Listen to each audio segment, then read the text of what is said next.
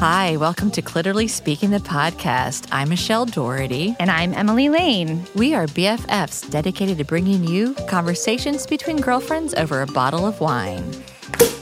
Oh, I am so excited about the wine part. Oh, me too. So pull up a chair, grab your glass, and let's get talking. Hey, Emily, how are you today? Hey, Michelle. I am great. I'm back from a little getaway. I'm feeling very relaxed. I got my vitamin D. I'm tanner than I have ever been in my entire life. Right, yeah. So you're rubbing it in, here in the middle of winter for us in St. Louis. I'm just celebrating the fact that I actually took some time off. Like, I haven't done that. You haven't. I can't even actually remember the last time I did. So I would think April of 21 when we went to Vegas. Why do I remember your vacations? Yes. Must be something traumatic about them for me. The departure was Emily so great. is out of town and I'm lost. Well, good. I'm glad you had a nice time. Very restorative. And you, Michelle, how are you? Emily, I'm doing all right. I still have some lingering COVID effects. Hopefully that's going to make its way out in the next week or so. I have found myself completely and totally alert, like hypersensitive to different smells, changes in temperature. It doesn't matter. I was at a store the other day and a woman walked by in perfume and I nearly lost it. I had to blow my nose. I had to hide in the clothing rack to cough because it was just like. But it was she walked by and it was her cologne and I wasn't like this before. I had COVID. You were one of those victims where you lost your scent of smell and taste, right? Yeah, for just a little bit, yeah. And so now it's like coming back at full steam. As if I had a baby's nose, right? Something like that. But other than that, Will's home from college for this winter break, so I'm very excited about that. And life is just going along really well. Well, I'm excited to put your nose to work a little bit because we have a delicious wine. And it fits within our sweet spot of below $20. Yes, it's funny how we started out at I needed to be about $12. Well, inflation. And now it's like as long as it's under 20. I mean, inflation, it means something. It's real, and the wine world has really hit it. I'm actually quite comfortable with spending $20 on a bottle. You're like, more now. It's only 20. This is only this. I can actually drink this by myself. It's only $20. Right. I don't need to share it with anybody. Absolutely right. And this is, I think, a really good call. So I'm finding what's exciting about this. One, it is a wine from a region that I had kind of given up on. It's a New Zealand Sauvignon Blanc. Okay. And I had gotten really tired of the oversaturation of tropical fruit, liminess, this character that you always get out of Sauvignon Blancs out of New Zealand. This is a little bit boasted to be more French in style. The producer's Clos Henri. And I have to tell you, it doesn't taste French to me, so I'm not going to lie. But I like the fact that it doesn't have that same kind of really painful character that you can get out of some of the New Zealand wines that can be really tart on your palate. Yeah. This has some very nice, supple tropical fruit. I feel like I'm back on vacation because I'm smelling passion fruit, guava, and I'm tasting that through and through. I think it's got a nice full body. And it's also pretty cool because this is all one of those natural, organic wines. Fabulous, So I'm very curious. Yeah, the aromatics on it are fantastic. They don't make you sneeze? I haven't sneezed yet. I can't promise that I won't.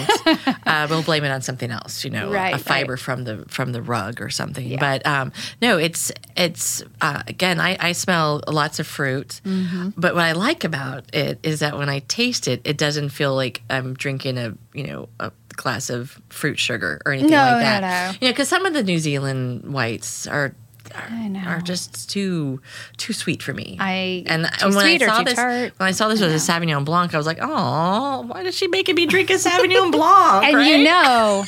you know, I was like, what? I'm in your same camp on this. Yeah. So yeah, it's really lovely. I know. I'm excited. I'm encouraged once again by opportunities out of New Zealand. It's a country I've always wanted to visit, and now maybe a little bit more. Yeah, I get a little peach on my palate, if this wine were a panty, what has come to me. You know the pattern like a jester wears, with the black and the white. I do. Kind of a diamond. Diamond. So I see like a pair of panties with that pattern, but then like a splash of color right across. I know. I know. Maybe it's the COVID that talking. Sounds very dangerous. That sounds like a dangerous But doesn't it panty. sound like fun? Like a fun... It does. Panty, like if you had that on underneath your, very serious business attire, you could be like a mullet. Business in the front, party in the back, right? Yeah. Business on the outside, party on the inside. Yeah. Yes. So that's kind of what came to mind. I like it. On this, for this glass of wine, bottle of wine. Speaking of dangerous but fun exactly. wines, we have a guest that really falls in line with all of these attributes. Yes. I am so excited to have my friend, my coworker, my hashtag goals, wannabe a person here with us tonight. And when I met Deanna a year ago, I was like, oh, Deanna needs to be on the podcast. They need to be on the podcast. And I made my time. I waited, kind of like leave some nuggets every now and then you posted about this mindfulness meditation practice, and I thought that right there is even another reason why Deanna needs to be on the podcast. And so they said yes. It's like we're dating or something, right? And you texted. You finally got the yes. I dropped links. Check us out, And when they were like, "Yeah, I'd love to do that with you guys," and so here you are. Divine timing. Divine timing. I mean, I think you have sometimes the best metaphors you put together when you're explaining things. So I shared links, you shared links, and I was like, wow, Deanna's even more amazing than I thought when I was reviewing your website and your blog.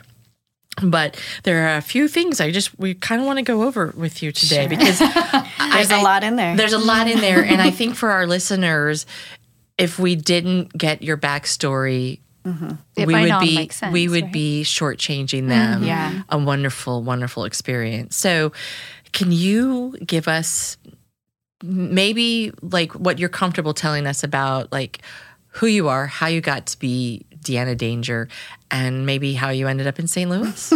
Sure. I am a performer. So I started dancing when I was 3 years old.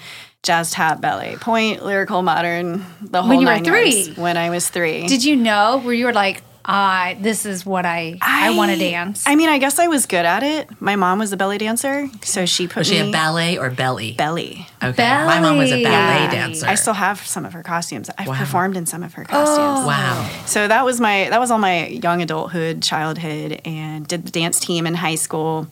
Didn't think I was going to grow up to be a dancer, and I went to college for video production. I had done some TV video in high school, like the TV news, whatever, and I liked it. And it took me about 4.5 years of college to realize that was not what I wanted to do at all. Didn't like that kind of industry. But you got your degree. Got my degree, right. Got a little English minor, got a creative writing minor. And afterwards, I didn't really know what to do, so I just moved to Richmond on a whim with a friend and worked in record stores for a while and got more into live events. So we worked in stores, I worked festivals, artist signings, those kinds of things. And a few years after that, burlesque found me. Okay. Tell us how that happens. It was starting to renew. It wasn't really happening in Richmond, Virginia at the time. So the kind of neo-burlesque renaissance was New York and more north. So it was starting to filter its way down the East Coast. And I was a go-go dancer at a goth fetish club. And they were like, we're going to have a burlesque night. And I was like, well, clearly I have to do a routine. So it stuck. And about a month later, they were like, can you teach this? And I was like, of course. So I started teaching it. And within like 3 months, I started teaching full-on workshops because I was a dancer and had a production degree. And about a year after that, I had a full-fledged burlesque and performing arts studio.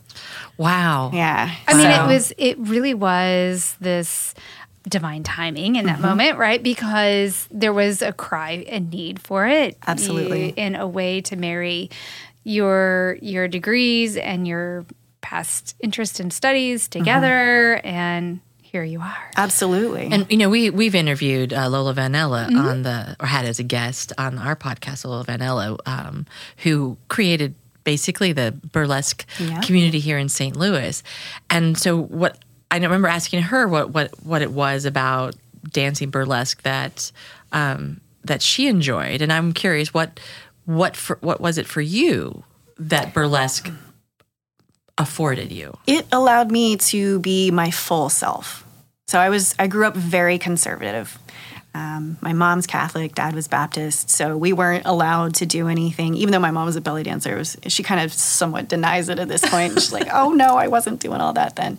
But super conservative, and I didn't really know how to explore myself. I had no idea how to put words to my sexuality and my gender back then.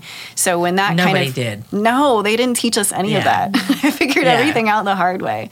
So when burlesque came around, I was able to explore that. And just being a dancer, like I knew that I had sexiness in me, but never the ability to like fully go for it. And I really realized how powerful it is and how empowering it was to be able to be up on a stage and command all of that attention and have the respect of every single eye in the room and just be able to explore that. It was gorgeous and fun. And as much as I love performing, I also just really loved teaching it.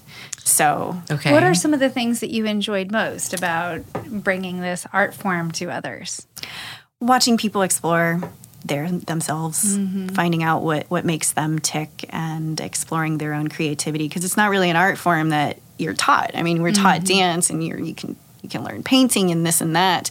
But to put together a burlesque routine, it's storytelling, but also like with your own pizzazz, like with your own power and energy.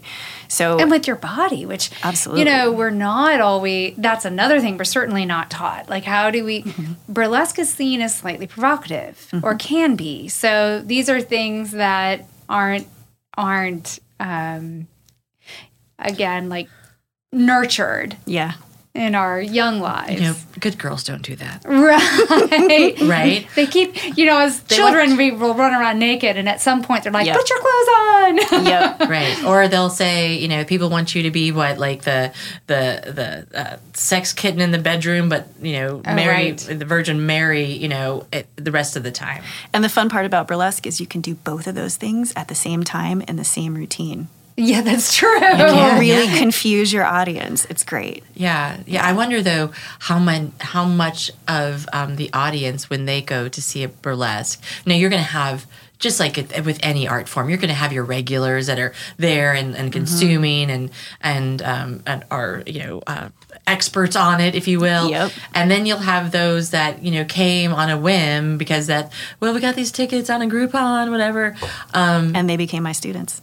Right, like how much it impacted them at that point in time. Because it's all bodies, all types, all genders, all races, like every single body is on stage. It is burlesque is for everybody. I love that. So being able to see your own body type for the first time, you're like, wow, I didn't even think that I could do that or explore that in that way. And be celebrated. I mean, the thing about a burlesque audience is that it is so loving and open-minded, and every time I've gone to a burlesque show, everybody's hooting and hollering and wild over every act, regardless Yeah. of the story they're telling Yep. or their shape or size or gender. We trained them well. Yeah.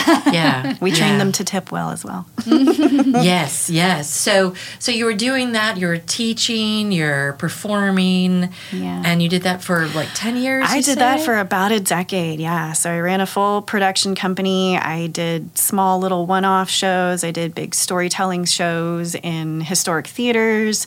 I did touring shows. I did a group that I toured for 3 years, 4 girls in a car. Whew. That That's was some pretty. stories in That was pretty rough. Did you Definitely journal some- during that one? No, but I did drink a lot.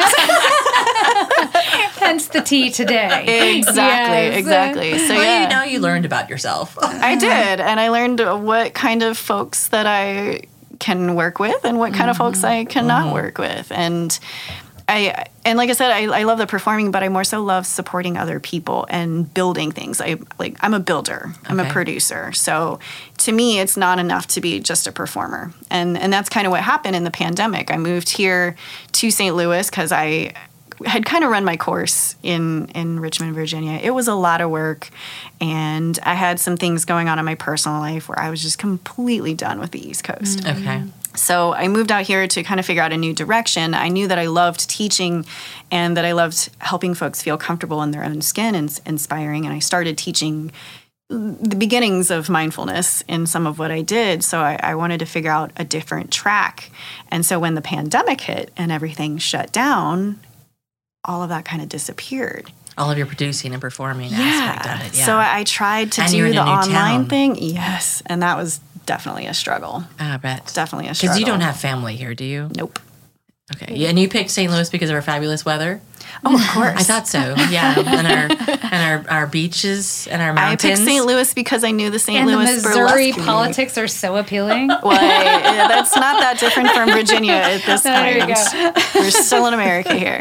No, but you said you picked St. Louis because you had been here before. I had. Lola is a friend of mine. Okay. And I had been traveling out here for like 7 years performing in the festival and had Yeah. toured out here. Okay. And so I knew enough people to think that I would have a place to call home and Okay. to have some support while I figured things out. Yeah. Okay. So You do seem like a Renaissance woman and somebody who's incredibly skilled at reinvention, and I really applaud that. I shared with you earlier that I feel very much akin to that, where I've reinvented myself multiple times, and it takes a lot of guts and bravery to recognize that you're not happy just with stupidity. So I'm gonna be like a little bit of a thorn here. Oh, really? Yeah, just a little bit of a thorn. When I have like an aversion to the word reinvent, and I okay. think it's because it's not necessarily you've reinvented yourself. It's evolving, maybe. You've revealed more of yourself. Yeah. You've always been who you are, Oh, but you've interesting. allowed more of you to be fully present in the world with other people. Okay, I think that's a good. I think that's a better description. Yeah, That kinda I will resonates accept more. that. I'm not trying to be mean or anything. I just want to like. But it's interesting. You're like, I'm going to be your thorn, but you've allowed yourself to be revealed. So I'm seeing a flower here, right? I'm seeing a rose. Absolutely, but- right? Yeah, because Now I think, who's doing the good metaphors? Yeah. I know. Sometimes I just do that, but I just feel that when we use the terms reinvent, it's as if what came before wasn't enough. Yeah. And I truly believe that even in the 4 or 5 years we've known each other, you've become more comfortable, more sure,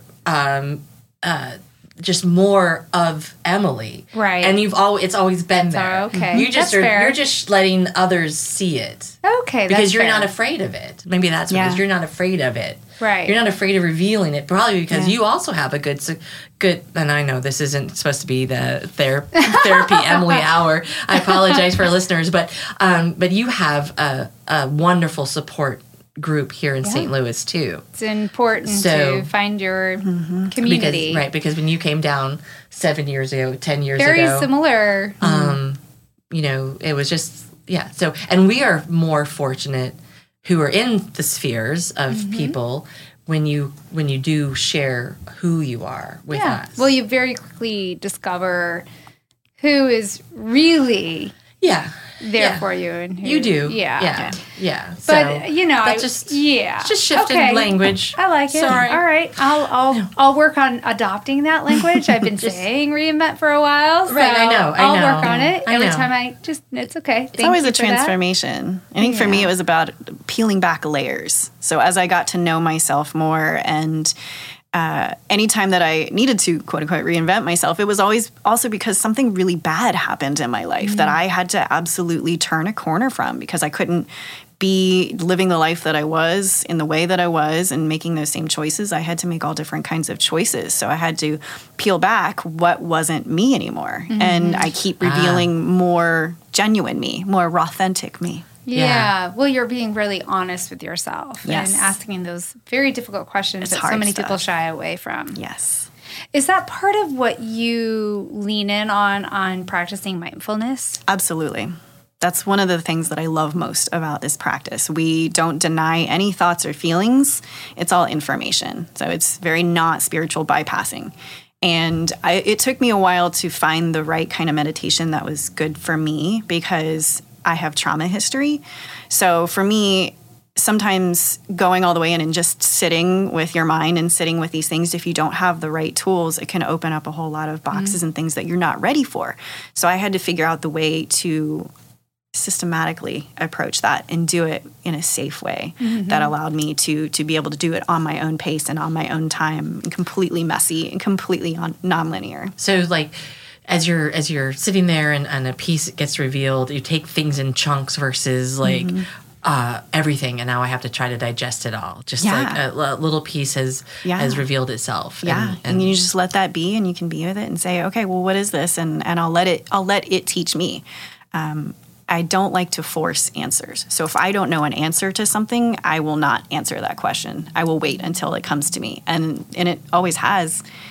Sometimes I get frustrated waiting for things like, I don't know what's going to happen, and I don't know how this is going to pan out, but I'm not going to try to force a solution or a fix, because further down the line, something will pop up and be like, oh, that's why that is. This all makes so much more sense now, and I have so much more clarity. So you talk about it took a while to find the right meditation practices for you to find what was right for you. How do you recommend somebody approach this? Who's like, I have trauma. I want to find my path. Like, what would be some tips? Find good teachers. Like, find a teacher, look at their website, make sure they have high quality training, make sure they have trauma training themselves, that they have learned from teachers that have that kind of psychological history.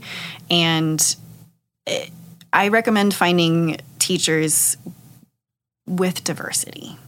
So people who have the living history. And that's what helps make me one of a good teacher. Like, I've lived it. So in my early years of trying different Buddhist practices and meditations, I just found the typical homogenous, like, old white guy. And that didn't work for me. It didn't inspire you in any way? That was not inspiring. Old white guy, not inspiring. No, it didn't work for me. Does not surprise me. So they just didn't get it. Like, they just completely didn't get it. And I had so many deeper questions, and I'm very deeply spiritual, and I knew that so much of it was surface. And I also have a lot of history in activism, and I get very impassionate. Like, I'm a big proponent of divine rage. My rage is one of the things that helps save my life. So I don't want to deny my rage. I don't want to deny the bad things that happened to me. There are wonderful lessons that I learned in all of that. Should those bad things have happened to me? No, but I'm not going to deny that they did, because they taught me so much. And being able to be with that and not say that, okay, well, it sucked, don't be angry, don't boo this, like, just, push that off. That the pacifism didn't resonate with me. Yeah, well, we have a right to be, right? Don't we have a right to feel upset about certain... Yeah. You are welcome to feel all of your feelings. Yeah. What? But we're not. It's not encouraged. It's not encouraged to feel all of our feelings. Well, like not publicly or socially, when right? you're growing up, why are you crying again? Right. Yes. Or Or suck it up, buttercup. Suck it, bad things happen to people, Toughen up. Yeah, move on. It's time to move on. You've been upset about this for X, Y, Z. It's time to move on. It's time to move on. We don't have time for you to be upset. And I know for like myself, it's been interesting to reflect back on life. When I was talking with my daughter the other day, they were talking about a contentious situation at work, and they were upset with themselves when they walked away from it because they were like crying, and post consensus situation, they're crying, and I said, don't beat yourself up for that because you were suppressing so many emotions in that contentious situation that when you walked away, your body had to release it. Absolutely. And that's, I think about like toddlers or like toddlers don't have the verbal skills. All they have these feelings and they're upset and it's throughout their whole body and it's a small amount of real estate. And so they're having this complete total tantrum because they don't know how to express themselves. We get older, so we don't have those physical tantrums necessarily because our real estate is more as opposed to a toddler. Well, we also have social constructs that tell us how to behave. And you have hopefully words that do better. Right. But I said to them, I said, you didn't pick up a chair and throw it up against a wall. Your body chose to release those suppressed feelings through tears. It's okay. Absolutely. Big fan of crying. It's perfect, but you can dehydrate yourself from crying. So always make sure that you have some water nearby. I know. Personal experience. But I think sometimes people are afraid of what a meditation might bring up. Yeah. And like, what is it supposed to feel like?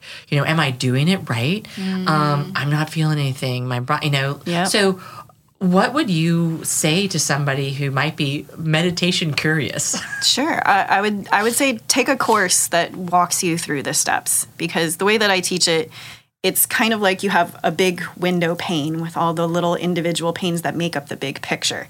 So when you take a course, like you can't learn it all at one time. So being able to learn mindfulness of the breath and mindfulness of the body and then mindfulness of sensations. So differentiating that our bodies have sensations and that our mind then labels them as emotions. So that's a big, when people say, or I feel like this and I feel like you can't feel like somebody else. We can have these sensations, and learning how to label that lets you know what your body is trying to communicate with you. And then there's also mindfulness of thoughts. And the beauty of thoughts is they just happen. You literally cannot stop them. So we learn different tools, and mindfulness for me is kind of like a dial where you can turn different parts of your awareness in or on or down or up and figure out what all is going on in there. So that's fascinating. I think about different types of medication. Well, you think about that too. Meditation, and certain moments of time I've had a hard time turning the brain off. But I kind of like what you're saying in that, there's also lessons to be learned in that. Yeah, because sometimes we do need to think about things. And there, if we are experiencing grief or rage, and there, again, is information under there. If we're experiencing grief or rage, that's for a reason. Our body is doing us a favor by telling us these things hurt. So we need to learn about why those things hurt. And mindfulness for me is about agency. It's about like knowing yourself, to know what you want to ask for, what you need to ask for. What are your needs? Retrieving your needs from your wants column. Because a lot of times we compartmentalize things. And if things are hard and touchy and they bring up old past, and that's why it's important to have a trauma-informed mindfulness coach.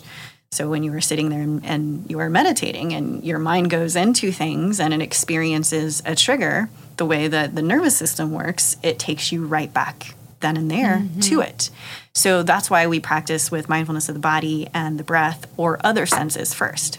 So if the breath, for instance, is not a safe anchor, so an anchor is something that we use to anchor our awareness with. So it can be the breath, but if you've got an anxiety order, you don't want to anchor with your breath. Yeah. So that was actually me for the first bit. I do have anxiety disorder and I've had depression. So concentrating and thinking about my breath didn't work.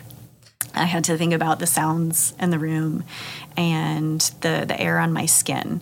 So it's not about pushing these things away. It's about shifting your attention to something different. And the 5 senses are what's there for that. So like, can you sense your cushion? Like, can you sense your feet on the ground? Can you wiggle your fingers a little bit? And mindfulness for me is a little bit of movement too. It's not about sitting in this perfect position. It's about just being there with yourself and being able to let go. And I think letting go is a fear. It's a scary spot for so many people, because and it seems as in society, it's all about being controlled and being in control of your emotions and being in control of your words or whatever it is. And so letting go can seem to be such an unnatural space to be. But when you think back when you're a kid, and I don't know why I'm going here, but remember like we used to I did spin around, right? Like, and so that you get so dizzy, then you fall down and everything is just around. And it was like the most glorious feeling in the world. I could not imagine letting myself spin around now, right? Yeah. Like, I would probably throw up. I was just thinking the same thing. Physically, it doesn't sound like I don't know, but like there's that release, that ability just to, enjoy all of the senses in your body. And I wonder, maybe in your study and practice, have they determined like at what age or what point in life do we shift away from that? And then, so like a childlike joy, is that like when does that sort of go away, or that ability to be in all of our senses? Do you know? I mean, I think it kind of depends on the social situations. With mindfulness and Buddhist meditation, it's about your causes and conditions. So we're all born with our own body. We have what we were born with, and also our environment is a factor. So it depends on both of those things that help cultivate your life. Yeah. So if you were homeschooled, you might have been more protected from things. And then if for some reason you had to go to public high school, that was probably pretty rough. So you'd have a different track than somebody who went to preschool and had a working mom, at age 4. Yeah. So, but what I also love about mindfulness is again, it's not about denying anything. It's about accepting all of it. So you have the 10,000 sorrows and you have the 10,000 joys. When you start compartmentalizing things, you also start I can't say that word tonight. Compartmentalizing your joy. So when you start dulling your senses to experiencing anything, that dulls your experience of good things too. And I feel as if society is about dulling our senses. Oh, completely. So they can control Absolutely. us. Just put it out there. Well, we have so much stimulation all around us all the time, too. Humans are overstimulated. So it's not our fault that it's very hard to pay attention. I know that one of my tracks going forward is going to be media mindfulness. I'm 42, about to be 43, so I remember what it was like to not have cell phones. Yeah. And I am thankful that I have an awareness that lives in my body and my physical senses and my space in the room. And that's also something that burlesque helped me and dance helped me to get to. I have that physical awareness. But if you have been in your phone, and it's like walking across the street with your head down in the phone, you don't have an awareness of what's going on in your life. That happens with your emotional processes and your mental processes too. Yeah. Yeah, I mean, there's I think about that with the hands and the phone. It's navigating all aspects of life, literally from getting to the mall and back, or to, how you're feeling as a person. Yeah. Processing whatever it is that you need to be paying attention to in those or moments, unconsciously. And just nurturing relationships the right way. So much, I think, it's miscommunicated via text because it's hard to read in between the lines of text. You don't get emotional inflection. So there's relationship compromises that happen because of it's happening in the palm of our hands as opposed to in person. Or voice to voice. from the relationship statement that you made to and incorporating your mindfulness, the statement I want to make is, by doing this practice, do you find that within relationships you're more patient, or you find, or are you more patient? Yes. I mean, okay, because I'm like, here, I'm going to ask a yes or no question. And Yes. You can't make it not a yes or no question. Yes, absolutely. I think it's patience and grace. So like being able to, and for that's compassion. So compassion is love in action. Whenever somebody is being mean to me or saying rude things or whatever, like that person is also unwell. That person also has things going on in their body. And this is something I think that comes up at work a lot. Yeah. Like I have enormous patience at work because it's not worth it getting my feathers ruffled. That keeps me from actually being able to solve whatever the problem might be. So I'm trained to bring everybody's wellness and dignity into any situation. So yes, I definitely have more patience, and also I have quicker access to my agency when I know that I need to speak up for something that is right. Help walk us through a little bit of agency. Let's talk about it. You've mentioned it a few times. I hear people talk about it. I'm not sure that everybody, including myself, have a real thorough understanding of what you mean by having agency. I think for me, it came out of the Me Too era. So being a performer on stage, like my body is mine, and being able to set the pace for that for my audience, for my performers. Like I have all of the agent. You do not touch and look at anything unless I allow you to. So agency in terms of speaking up for yourself is the same kind of thing. Nobody else is my proxy. Nobody else speaks for me. I speak for me. So being able to be with myself and listen to myself, like find out what is going on with my feelings, my sensations, my thoughts, that helps me know deeper levels of myself so that I have deeper understanding of how I tick underneath and why things upset me, why my body gets pissed off or wants to rage cry. Like it wants me to know how to help myself in that way. So then I'm often able to offer myself more compassion in that moment. It's really like owning and knowing your body. Yeah. Yep. And what makes you you. Yeah, and your own dignity, like your own rights. A lot of it just circles in with social justice. Like, I love the statement you made about being on the stage, and this is my body, and you don't look at what I have unless I let you. And that is like burlesque. That's all it is. I mean, not all. It's like in the totality, you're controlling what it is that they're looking at, whether it's the left breast, and then you can cover it up. Yeah. There might be like a reveal of a shoulder, and so they're not going to be looking at your ankle because you're directing the eyes to where you want them to be. Indeed. And we don't have that as a regular human being walking through the world. We don't have that ownership of how someone is looking at us, but we could. Yeah. We could by how we stand up, how we walk into a room, how we walk down the street. We can control how somebody or where they look. Indeed. With practice. Yeah. And this comes and up awareness. For sure. And this comes up a lot with bias. So if people have certain biases, I get this a lot in the corporate environment, it is ripe with biases, and people have no idea what is going on in people's real lives.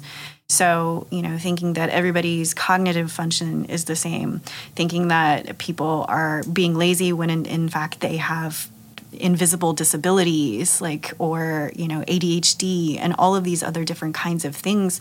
If you're not thinking about those things, like agency and mindfulness, like I am this way, there's nothing wrong with me, I'm not broken, I am who I am, I have all these things, I accept who I am, I'm going to be able to talk about that in these realms. So if you're speaking down to me in a way or thinking that I'm not doing my job for whatever reason. Like, I want to be able to say, well, this is the reason why these things, like, maybe it's not a good idea that you send me a Slack message while I'm running a show. You're probably not going to get an answer there. Yeah. Yeah. So, yeah. those kinds of things. It's I guess mindfulness isn't a new age self help latest phase that cool people are doing. Now, I mean, like sometimes there's like things like, oh, this is the latest craze. Everyone's taking a bit A self-help fad. a self-help fad Yeah. or whatever. But because if your practice is based on Buddhism, that's been around a long time. Yeah, 2,600 years. Yeah, give or take, plus or minus 5. It's within the margin of error. So there's got to be lasting effects, principles that have endured all of these centuries.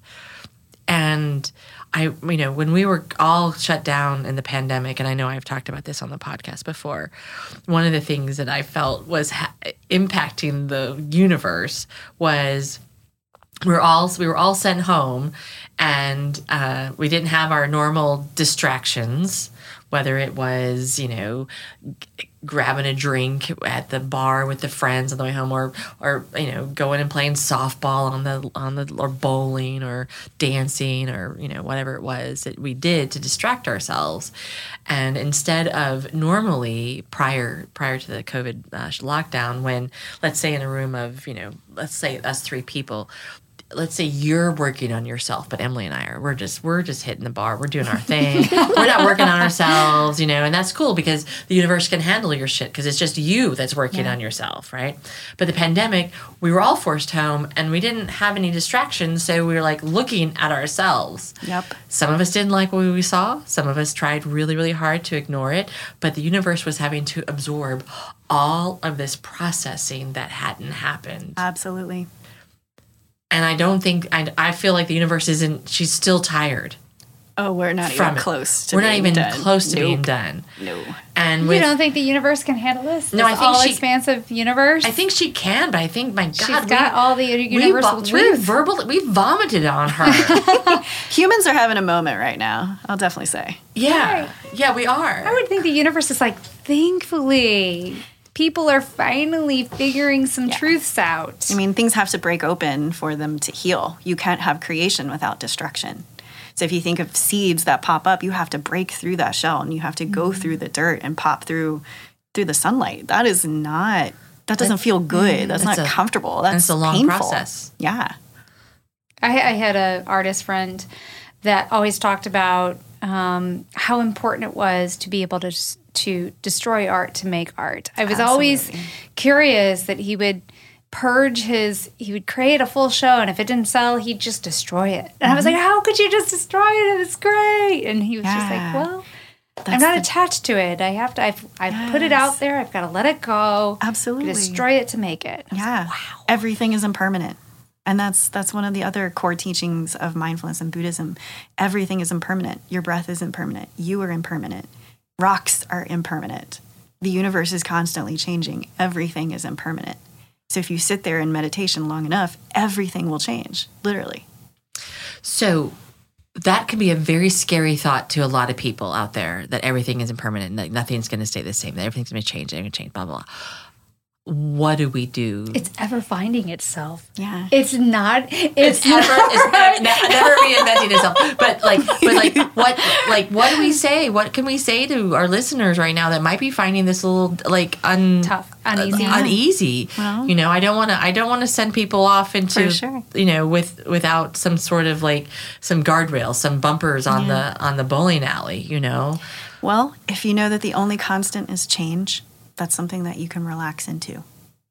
You can't control everything. We can't control everything. So being able to let go into that impermanence, there's parts of Buddhism that it's about preparing yourself for the afterlife. Like, so if you are clinging so hard to who you are and a body that you had 20 years ago, 40 years ago, you're clinging to that. And that clinging creates suffering. And I definitely saw that with my grandmother. She was very afraid of dying, and she was a very like control freak. She had a rough childhood, and she wanted to be able to control everything and everyone around her. She had no way of letting go. And it took her body. So I was like, well, I don't want that. And I want to try to live a different example for my parents so that they also don't live that, so that there is a beauty in aging. Not everybody gets to age. Being able to age into old age is wonderful and beautiful. So being able to go on that last journey and like being able to like prepare yourself to let go with that. Like, if you think of it in the big realm of that, it can be scary. But when you think about these little things, like, okay, well, maybe I just won't get my nails done this week. It'll be okay. Like, it will be okay. So we've talked about some really interesting concepts. Mindfulness. We've talked about agency. We've mentioned a few of your special own words, authentic. I know, Michelle, you have some other curiosities that are among our guests' area of specialty. And so I'm curious if maybe this might be a good time to explore some of these concepts. I think I have two things here that I want to discuss or explore with you, and then also wrap it back into talking about the mindfulness practice that you offer here in St. Louis. You refer to yourself as an art witch. Oh, that's interesting. I have no idea what that means. And if you don't mind sharing with us what that whole thing embodies. Sure. Well, in 3 sentences or less. No, I'm just teasing. Yeah. That's going to be rough because I'm an art witch. Well, I'm definitely a witch, and I like that term as a way to reclaim the taboo nature of that particular type. And in witch, nature witch, medicine person, like, you know, there's so many different names and so many different cultures, and from my background and my ancestry, that comes from there. So okay. I'm very nature based. Like, I deal with earth, air, fire, water. And I do that with my own physical space, like the way that I set my altar. I do that in my performances and any of my routines. Like, I worked a lot with animals, so being able to put on a particular animal and become the essence of that animal, such as my flamingo routine, being a kind of a ridiculous flamingo and taking that on. So witch for me is just nature. Okay. It's just being one with nature. And the art part of it comes because everything that I do is art. So for the longest time, I was a dancer and then a producer and all those things. And I still do things in an artistic manner.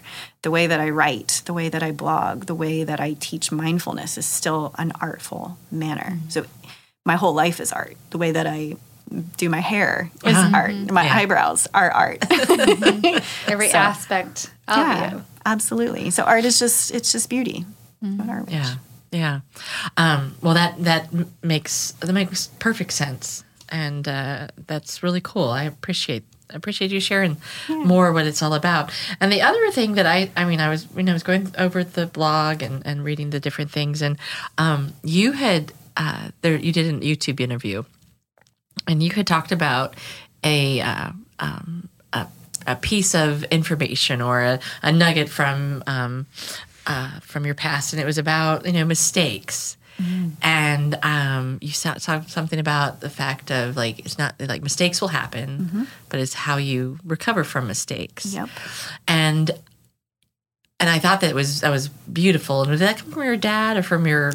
That came from one of my television production teachers in college. Okay, that's right. Yeah, that one stuck with me. And I wonder if you have sort of, and not saying that your life as a burlesque and blah, blah, blah was a mistake or anything, but like I feel as if you've like totally recovered from things that have happened to you, choices you made, choices that were made for you, you know, and you've like recovered in such a like fundamentally inspiring way. Like, Yeah. I mean, That's the grace part. Being able to offer myself grace for doing the best that I could at the time with the choices and answers and resources that I have. So yeah, it's not that the mistake happens. I've made some terrible fucking mistakes, especially in romantic partners. Well, yeah, that's terrible, yeah, we could- horrendous mistakes. we could do a whole other That's a podcast. complete That's another episode. Exactly. And we like those episodes. We'd like to laugh and about those. Yeah. But it's not that the mistake happened. Like I've unpacked how it happened, why I didn't have the resources, why I didn't have the education, like why I didn't have role models to teach me better things. So it's not that the mistake happened. Like I learned better and then I did better, and I can forgive myself in those times. Yeah, forgiveness, I imagine, is a key part of that cycle. Forgiveness is for us. It's not necessarily for other people. Right. And I would think that when someone is starting a mindfulness practice, or even if they're like, you know, getting back into whatever, like continually forgiving, because stuff's going to come up. Yes. Stuff that you've suppressed is going to come up. Yeah. And learning to love yourself and accept yourself and forgive yourself for those things only makes navigating and living life nicer, easier, better for you. Yes. You know? I have a saying for that. Oh, you do? What's your saying for that? A cactus hurts, but you don't got to sit on it. Did you get that, Emily? A cactus Yeah, hurts. oh, I got it. I think the thing that I'm trying to process in this moment is if we're trying to connect with how we feel about things and learn from that.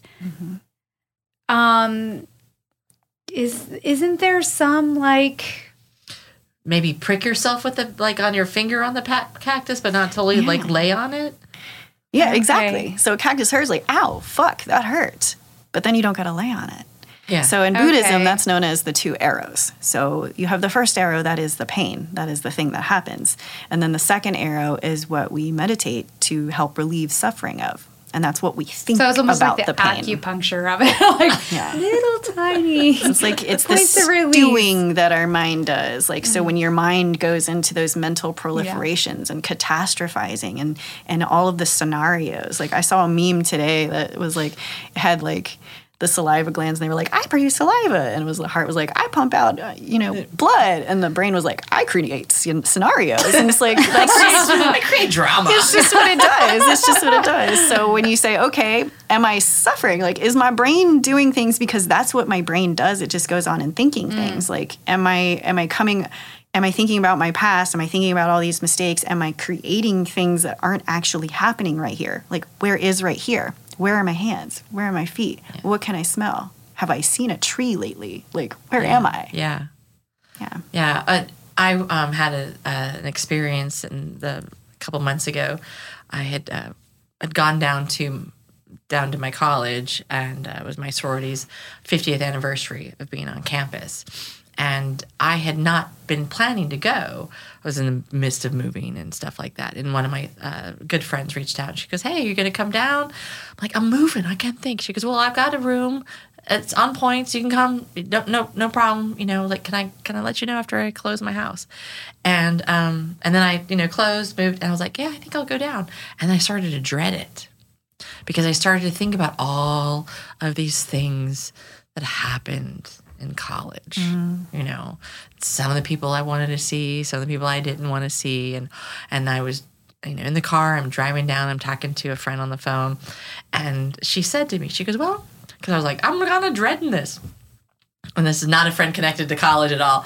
And she goes, well, I get that. She goes, but, because she was like so excited. She was like, you're going to have such a great time. I'm like, well, am I? Am I really going to have a good time? I don't think so. I don't know. I'm probably going to run into those people that were so mean to me, in college and all that sort of stuff. And like, I'll be nice. And she was like, or you could think about that this might be the last time you ever see them alive. Because we're like in our 50s now.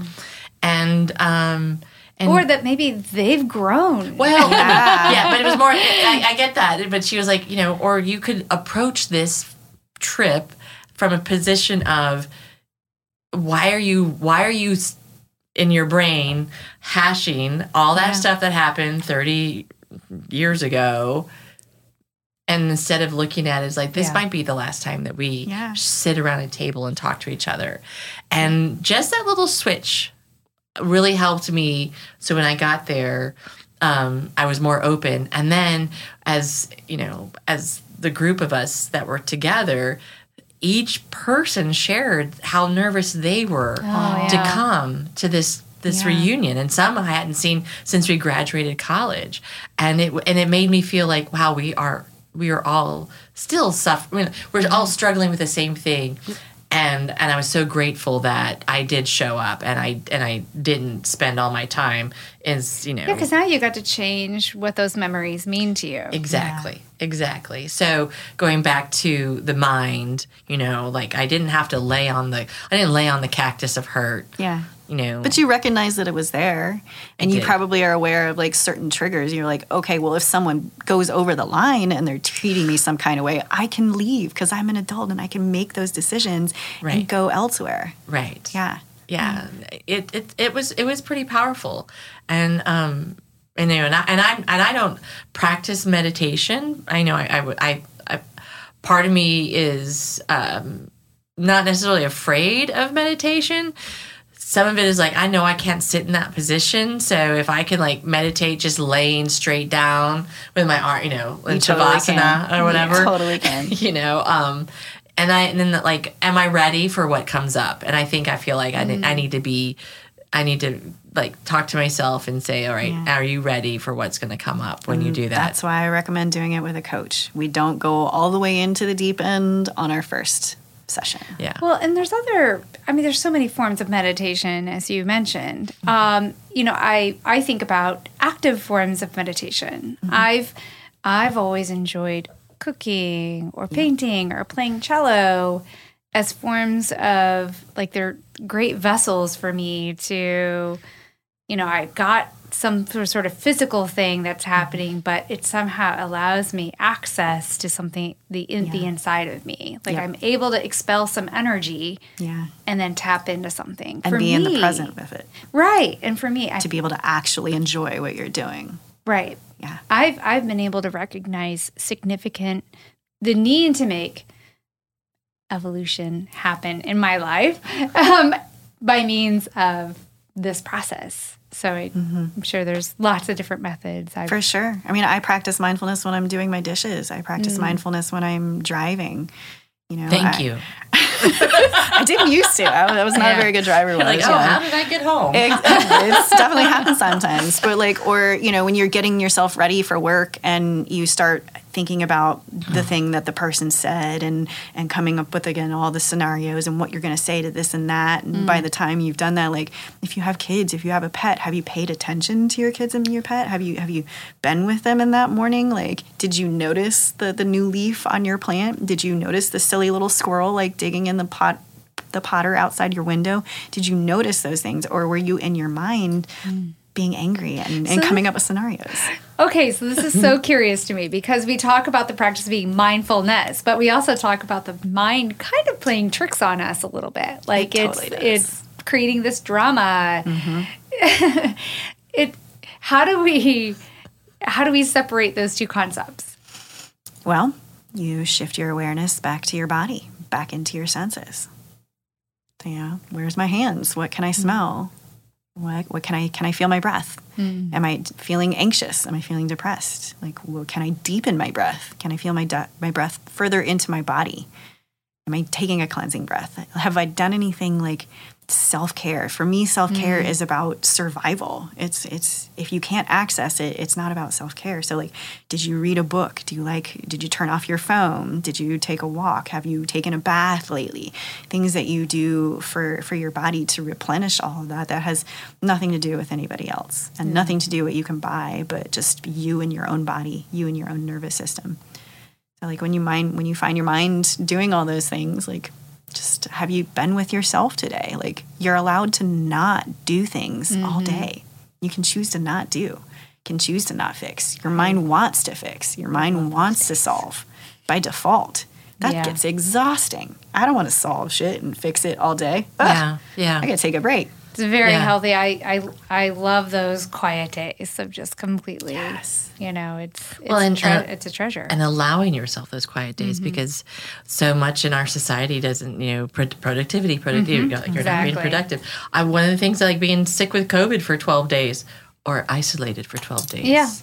You're kind of forced to do that, aren't you? I was like, I felt guilty at part of those times. I wasn't, here I am. Productive. I wasn't doing anything. I could probably be putting some more things away, you know? I mean, and like fighting that internal dialogue of like, you're a lazy person. You've been home for 12 days and you hadn't done anything. It's like, it's COVID, you know? Right. And then just like respecting that I need what I needed to do. Your body needed it. Was play 12 hours a day of Sudoku. Hey, that was good for your mind. Absolutely. I'm so good at it now. I think I should like enter into some, tournaments or something. You've delayed Alzheimer's by definitely a few years by practice of this. Yeah, I mean, I got my 1s and my 9s. I'm good at that. But so before we wrap up, I know that you have a practice that you offer online here. Can you give our listeners like the information? How can they connect with you? Sure. You know, we have listeners, intercontinental listeners. So Fabulous. Yeah. Fabulous. All over. Well, folks can find me at DeannaDanger.com. That's DEANNA Danger.com. And I offer weekly mindfulness practice sessions. I offer 2 a week. One is in person at a location called Empowered Studios, which is on Big Bend Boulevard over near Webster Groves. This is in St. Louis. It is for in those St. who Louis. are in St. Louis. It's a wonderful spot. It's all trauma-informed care, psychotherapist, massage, acupuncture, all different kinds of things. So it's a really great spot. And I simulcast that. So if you can't be there in person, you can also join virtually there. And that currently is on Thursday evenings. However, starting January 1st, it's going to be moving to Mondays. Great. Yeah. Okay. So beginning of the week, just put in your mindfulness practice, beginning of the week, make it a regular practice. It's definitely about the cumulative practice. Okay. It does matter how often you do it. Okay. And I also offer I think I'm moving it to Thursday. It's Wednesday now. A morning time practice. So if morning time is more your thing, that's when I like to meditate. It's first thing in the morning. It helps me set my pace for the day. Okay. So I've got a morning and an evening. And then my next beginner's session will begin January 25th, I believe. Okay. So you've got some time to sign up. And Wonderful. I definitely recommend taking the curated course so that you can learn it bit by bit. And it does make a difference of like how you're able to cultivate your practice. And there's going to be all different kinds of information coming out on my website. I'm working on lots of different free resources, videos, things to help people build their own practice. So it's the kind of thing that really is helpful when you do it with other people. It's like adult timeout. So being able to just sit in a room and not have to talk and not have to do anything. So my sessions are lightly guided. It's really wonderful that way. And then being able to have, again, the embedded practice in your life so that it's there for you Okay. whenever you need it. Sounds marvelous. Wonderful. Yeah. There was something I was going to say, if I can recall it. I was in the moment, but then I wasn't in the moment. That mindfulness aspect of it. Oh, this is what I was going to ask you. Burlesque found you. Mm-hmm. You thrived, right? Did mindfulness find you? I think yes. I mean, I dabbled in meditation and Buddhism in my early 20s, but I didn't find what I needed. And at the time that my teacher, Tara Brach, found me. I mean, I found her on the radio, and I was going through a hell of a time. Like, I hit a wall, and I couldn't go forward anymore. And she has a very particular practice called RAIN, and it's for helping with self-shame and self-blame. So it's about recognizing, allowing, investigating, and then nurturing and all of that. So that helped me pick out and uncover the layers. So that found me, and I was like, oh my God, this just saved my life. Okay. And then the next thing I know, the algorithm throws up this teacher certification program with my favorite new teacher. I'm like, well, I guess I should probably do that. And I'm a month from graduation. So this is exciting. It's exciting. I can't wait to see, continue to be friends and continue to see how you evolve and what finds you next. Because it seems like whatever finds you, you like just make it even more magical, right? You like just take it. And so what's going to come next to Deanna? And I like that it always it helps others.